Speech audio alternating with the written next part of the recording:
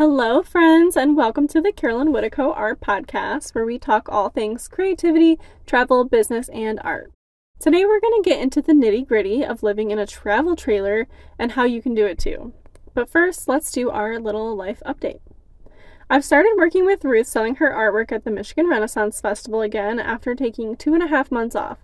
The time away was great for me, so I could spend time catching up with loved ones and working heavily in my own business. I did some local art shows, a few commissions, I launched Elements of Art Style, and of course I put out a few episodes of the podcast. Jumping back into selling for Ruth has been a treat too. I was the sole person setting up for them this festival since her and Alwyn's her husband, were both out sick, and of course managing their business affairs around the country remotely, like by phone. Lots of phone calls going on for me lately. Setting up alone was a great experience. Of course, I've set up my own art shows for years, but long-term festivals are so much different, and I know I've gotten into this before, but like there are regulations and protocols, and you've got to make sure you got a fire extinguisher and paperwork and maintenance and gardening, and her setup just requires different tools and design than my own, so it felt like a good level up in the challenging factor to do it by myself, and that's always a good thing. I'm learning every day. I've also been a happy girl because my man is in town and has been for the past 2 weeks, which has been refreshing. We took a little day trip on the motorcycle to Sleeping Bear Dunes National Lakeshore, went to the beach with some friends and went kayaking. He came to my family cabin for our annual work week too, where we do maintenance and build up our cabin and party just as hard as we work. And it's just nice to have him around and have him home for a bit before his work sends him somewhere new. I think I'll have him about halfway into next month, so that's really nice. I'll get to have him I think he's getting like a whole month off, so that's really nice.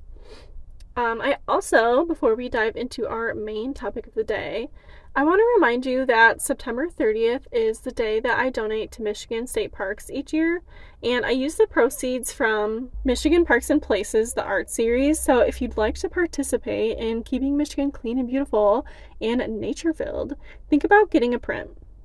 If you want to learn more about Michigan Parks and Places, you can listen to the previous episode of the podcast or go to acupofcloudy.com and read the blog post I wrote all about it. Plus, the artwork is some of my absolute favorite, and 20% of what you pay goes straight to the parks. So go check it out. I promise you will not be disappointed. Okay, today we are going to talk about living in an RV. I've been living in a travel trailer for a little over a year now. If you're not sure about the difference, an RV is technically a vehicle with house amenities in it. Think of like a giant bus with a bed and a kitchenette, etc. A travel trailer technically is the same, but it has no motor, cannot be driven, it's not like a vehicle, and you need a truck to tow it. So that is what we are in, as a travel trailer, and depending on the size and style, they have varying amenities. So my travel trailer has a bed, a couch, a table, a fridge, sink, bathroom, shower, extra bunk beds, and air conditioning. It's pretty luxurious as far as travel trailers go. Some of them are essentially like a bed in a box, you know? So when someone says they live in an RV or a trailer, it can mean a lot of different things. I'm going to use travel trailer and RV interchangeably in this episode. A lot of this info will also apply to living in a bus or a van as well. So the point of living this way in a travel trailer is really just to gain a certain type of freedom. More freedom with your finances, since it costs less, and less cost means you either have more money to spend elsewhere, or you have more time because you have to work less, because your bills are less. It gives you freedom of movement as well. I can just as easily live in Florida as I can in Nevada. I'm only a day's drive away. It gives you freedom from your possessions. You don't realize how tied down you are by all the shit that you own and your attachment to it until you sell it all. Living in a tiny home makes it so you have no space to rebuy at all either, and it just feels like a weight lifted. The downsides are that the space is tiny, and this is obviously a plus and a minus. The only reason I dislike the smallness is, number one, no room for studio equipment like a printer or a large frame storage, and two, no room to throw parties, so I can't have a lot of house parties or guests over.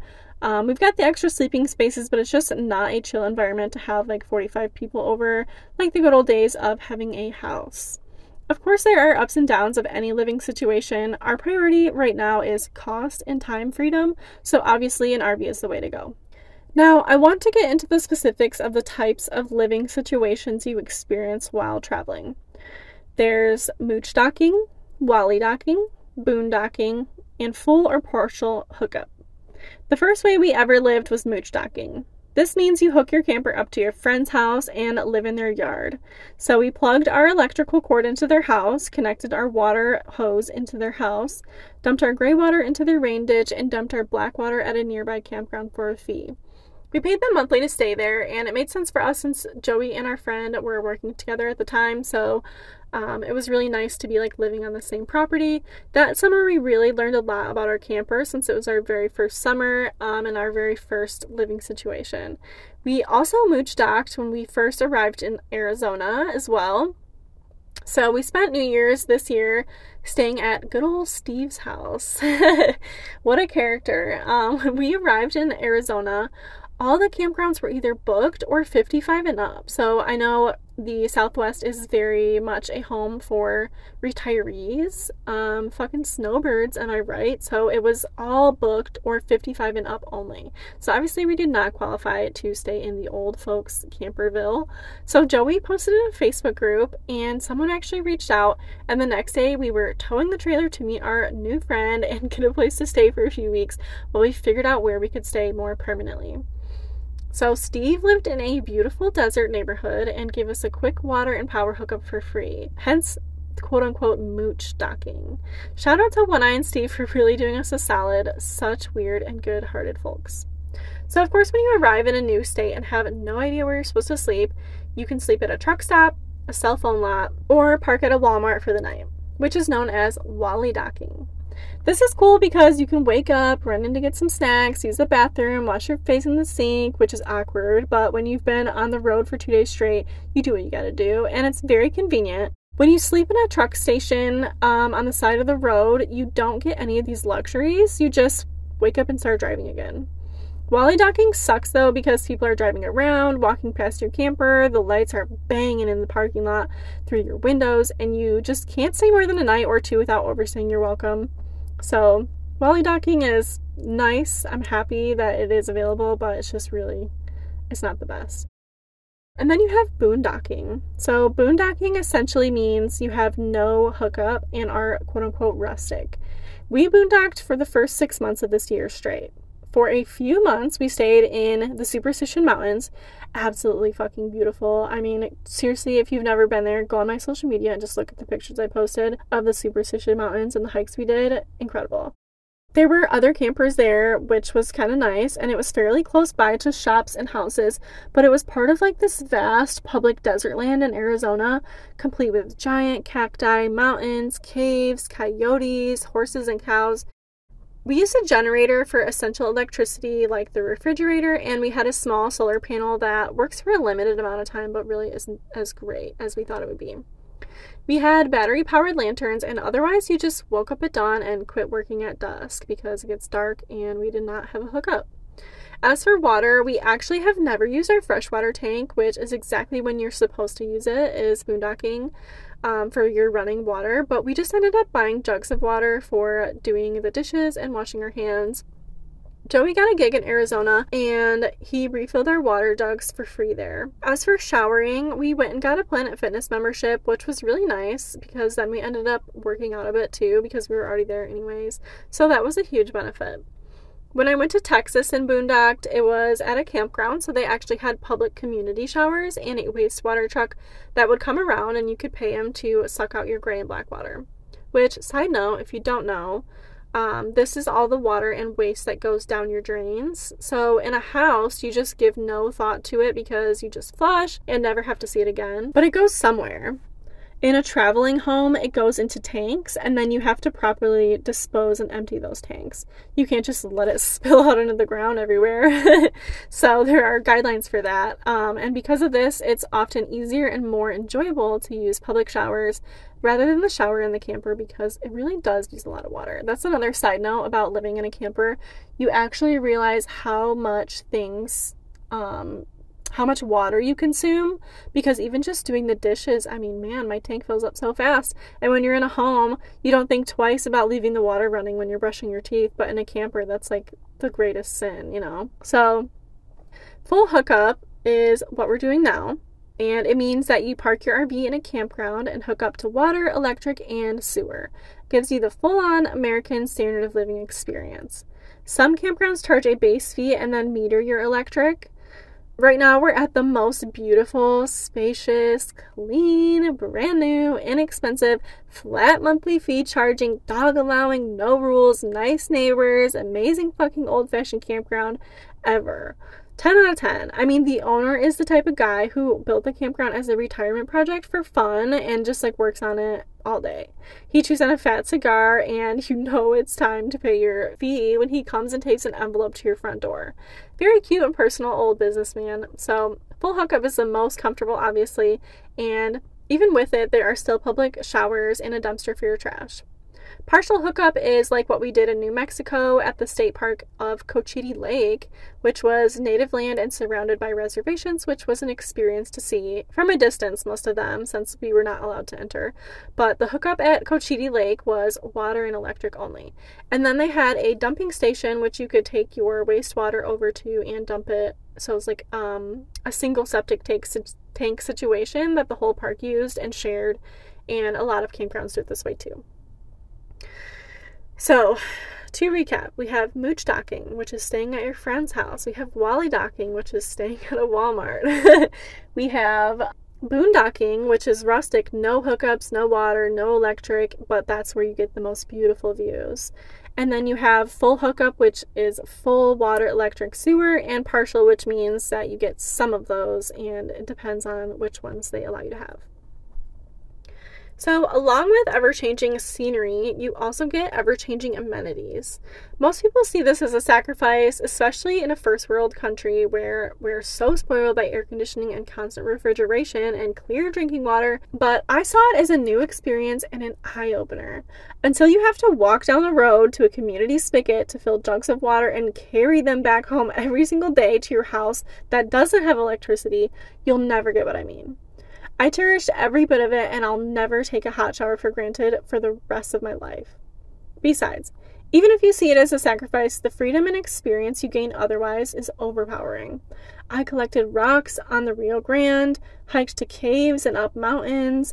I met business owners in southern New Mexico, had a Nigerian home-cooked meal for the first time, made friends with a one-eyed old biker dude and a man who used to have a real lion as a pet in his home. Okay, I saw the different ways people in America live, from shacks to mansions. I rode horses in Tennessee, and I felt the wind blowing my hair in Oklahoma. I sold artwork online in shows across the states, kept a tan 365 days out of the year, and I learned the real state of our country through talking with all walks of life, races, ages, grandmas, kids, nomads, fifth generation small town families, and more. There's just so much to see and so many people to meet. I wouldn't trade that for anything. And I'm in my home state now, 2 hours from my hometown, but I definitely plan to travel again come winter. More on that in a later life update though. Okay, so now that we have covered types of living and amenities, let's talk about cost.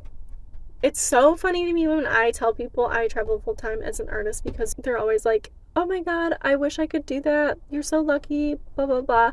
It's hilarious because their current lifestyle costs way more than my current lifestyle. Truly, they can do it. They just don't want to for X, Y, or Z reason. Either they don't want to change jobs, they don't want to live tiny, or just don't want to move their kids into an online school or homeschool. They just don't want to. Cost is not something stopping you from living this lifestyle. In fact, it's usually a motivator. So real talk, let's not be vague here. I got a brand new travel trailer in 2021. It was $28,000. We put $2,000 down and we pay about $260 a month toward owning it. We pay $90 in insurance for the RV and a truck. We own our truck. And then our lot rent ranges anywhere from $0 to $900 a month, depending on which amenities and location we choose to have. So when we're boondocking, it's literally free. And when you have full hookup, it can get more expensive. Rent prices and housing prices have skyrocketed, and so have campgrounds, honestly. The demand in camping is heavy like it is in housing, but it's still relatively less costly. The upfront cost is heavier, just like buying a house, I guess. You gotta buy accessories like hoses and hitches, but After that, it's just what I stated and then gas money for wherever you decide to travel. And we got a brand new 30-foot camper. Honestly, overkill. It felt small at the time, but we do not need all 32 feet, and if you buy it used, it's way cheaper too. Next, I want to discuss quickly the different types of campgrounds. I never went camping as a kid because my family has a cabin in the middle of the forest up north, and we never owned an RV or tents or anything like that, so I had no idea what to expect at a campground. Truth is, it's a lot less outdoorsy than people make it sound, and the vibe is different at a lot of them. The first type is the most quote-unquote outdoorsy, and that's a state park. Usually vacationers stay there. The limit for reservations is like 2 weeks, and people might barbecue out on the grill or stay up late on Saturdays. People come there with a purpose, usually for a quiet week away from home, to go fishing, hiking, canoeing. On the weekends it's busy, and during the week it's quiet. Sites are usually well spaced out for privacy, and we stayed at a beautiful state park on a little peninsula in Texas on, I think it was called Bardwell Lake, and we almost got a free stay there for the spring, but that's a story for another day. It was beautiful there. The next type of campgrounds is the retirement type. In New Mexico, we stayed in a little town called Elephant Butte. The campground we found there was filled with old people who had lived there for like 15 years, okay? So I felt like a rowdy teenager moving in to wreak havoc on their peaceful neighborhood. They had a community building with a kitchen. They played cards every Friday night. There was a mail room, a shared patio, laundry on site, a little general store, the whole works really. They even had propane delivery at Wednesdays and group outings you could sign up for, like a nursing home but for cool grandmas. It was really cool, except some of the neighbors obviously felt some type of way about new young folks, and we had to lie and say our pit bull was some other type of dog. Then there's the hidden gem type of campground. The hidden gem type are spots that are not on any apps, no websites, or online at all. You only find them by driving by. They're usually simple, maybe have a store, and they're in a place that you least expect it, but you're thankful that they exist. Hidden gems can be found on farms, roadsides, on someone's spare 3 acres that they wanted to make a quick buck from, and I just love them. They can be really cool. Then you've got the resorts. These have pools, jacuzzis, beaches, playgrounds. You can rent a boat, live bands on the weekends, full hookup, lots of rules every time, just big on the rules, big general stores, walking trails, the works. These can be cool, but they're just doing the most, and honestly, we never really stay at them. I don't think we've ever stayed at one, honestly. It's just not the vibe for us. Truly, I could go on forever, but just know that every place you stay will have a different vibe, and you'll have to test them all out to see which one you like best. The campground I'm at now is my favorite so far, and half the people staying here right now are actually bridge construction workers in the area from Wisconsin, and they all know each other, and they all leave for work, and the campground gets real peaceful, Monday through Friday, 9 to 5. And I know that that's really unique and really strange, so it's just it depends on the people who stay there, how the manager is, the rules. Every single park is different. So if you don't like a campground, just know that the next place will be completely different. So you've got to try around. Living in an RV has been one of the biggest adventures of my lifetime. It's totally mixed it up for me, and sometimes you need to throw a little spice into your life, you know what I'm saying? So it's allowed me to travel, to see more clearly what's important to me, especially when it comes to possessions, and it's allowed me to have experiences I would have never had otherwise.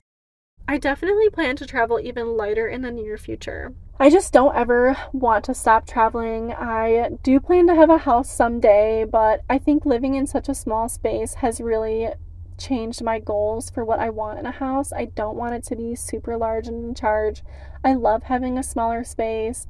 I love being mobile. I love having low expenses. I love meeting new people all the time. I've made some really interesting friends that are not in my age group and, not from where I'm from, who have never even been to the Midwest. So it's provided me with such good experiences, and I wouldn't change anything. So that's it for now on living in a travel trailer. I hope that this has been somewhat insightful. I hope that if you were ever interested in tiny living, that this has opened your eyes a little bit. And if you ever were curious about my day-to-day, about the travel aspect of my traveling art business that I have going on over here, I just hope that this has helped you see what I got going on. And if maybe you are interested in living the same lifestyle, maybe this makes you even more interested in it or less interested. So I just wanted to give a little insight on it. I know people are curious. So if you have any more questions on this topic or any topic for a podcast, let me know. You can DM me on Instagram at Carolyn Whittico. All my social handles are Carolyn Whittico, or you can go to acupofcloudy.com and sign up for emails there as well. So that's it for now. I hope to see you on the next episode of the Carolyn Whittico Art Podcast, and tell your friends about us so we can grow and get a better sense of community around the podcast. All right, I will talk to you next time. Bye.